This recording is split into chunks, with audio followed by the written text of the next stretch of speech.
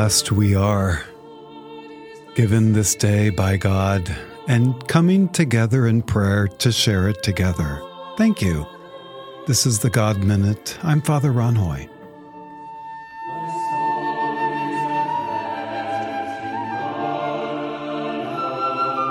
In the name of the Father, and of the Son, and of the Holy Spirit.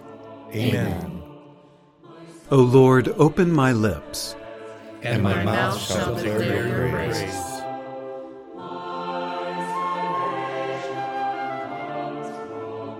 Psalm 37. The evil prosper.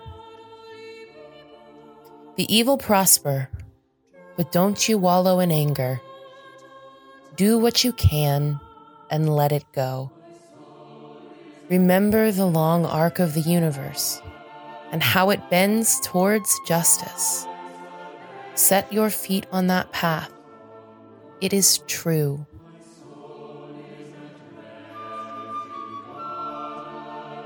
be still. Wait for God's word to speak to your heart. Enjoy your life as it is. Find your work, love those around you, hold your head up, and teach your children.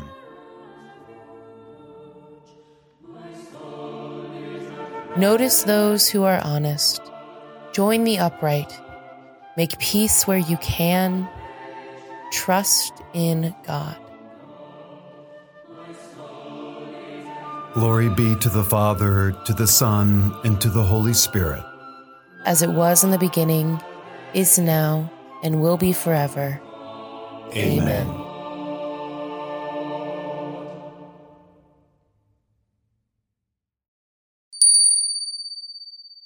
A reading from the letter of James, chapter 1, verse 21. Humbly welcome the word that has been planted in you and is able to save souls. The word of the Lord. Thanks be to God. When we say that someone has a green thumb, we are trying to get across that they are very good at gardening. Now, for some of us, this may be a myth or a way of affirming others. But the fact remains, gardening requires time and skills. At the same time, we can affirm that while we may not have the magic green thumb, most of us should be able to plant a seed, water it with some purpose, and see it grow.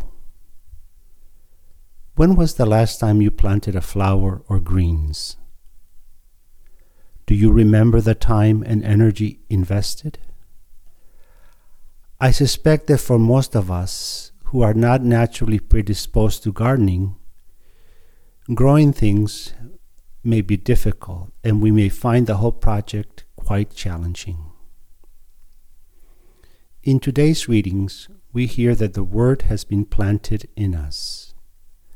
Someone has taken the necessary care and attention to ensure that the word grows in us.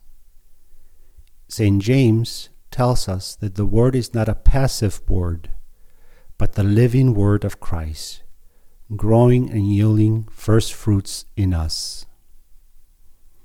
With our lives as the first fruits of Christ's word, we can humbly welcome what has been planted and given to us.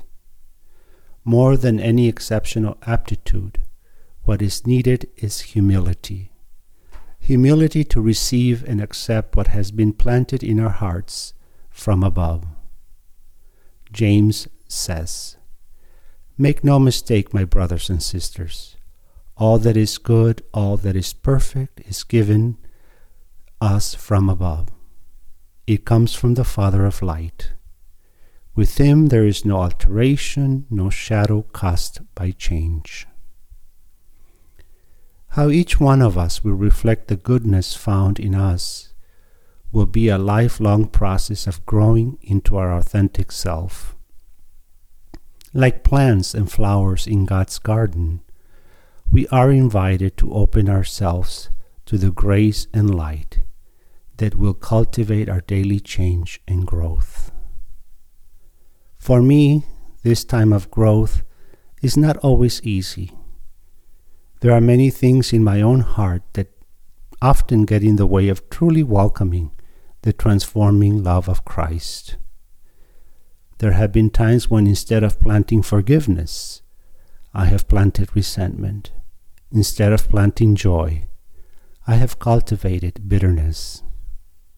At the same time, I can look back at the difficult moments and see the transformation that has taken place in faith.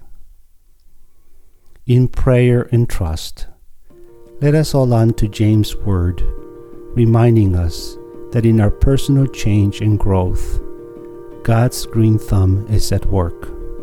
God has already taken the initiative, care, and energy to ensure that our growth is never far from His light.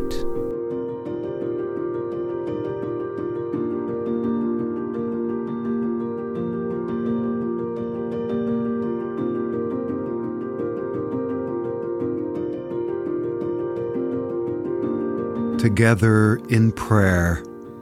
Our Father, who art in heaven, hallowed be thy name. Thy kingdom come, thy will be done, on earth as it is in heaven. Give us this day our daily bread, and forgive us our trespasses, as we forgive those who trespass against us. And lead us not into temptation, but deliver us from evil. Amen. Let us pray. Lord, transform me according to your wonderful, life-giving word. I want to know you and the abundant life you offer. May I be that light for others. We ask through Christ our Lord. Amen. The Lord be with you. And with your spirit. May Almighty God bless you, the Father, the Son, and the Holy Spirit. Amen. Blessings and peace upon you, my friends. Thanks for being here. Thanks for joining us today in prayer.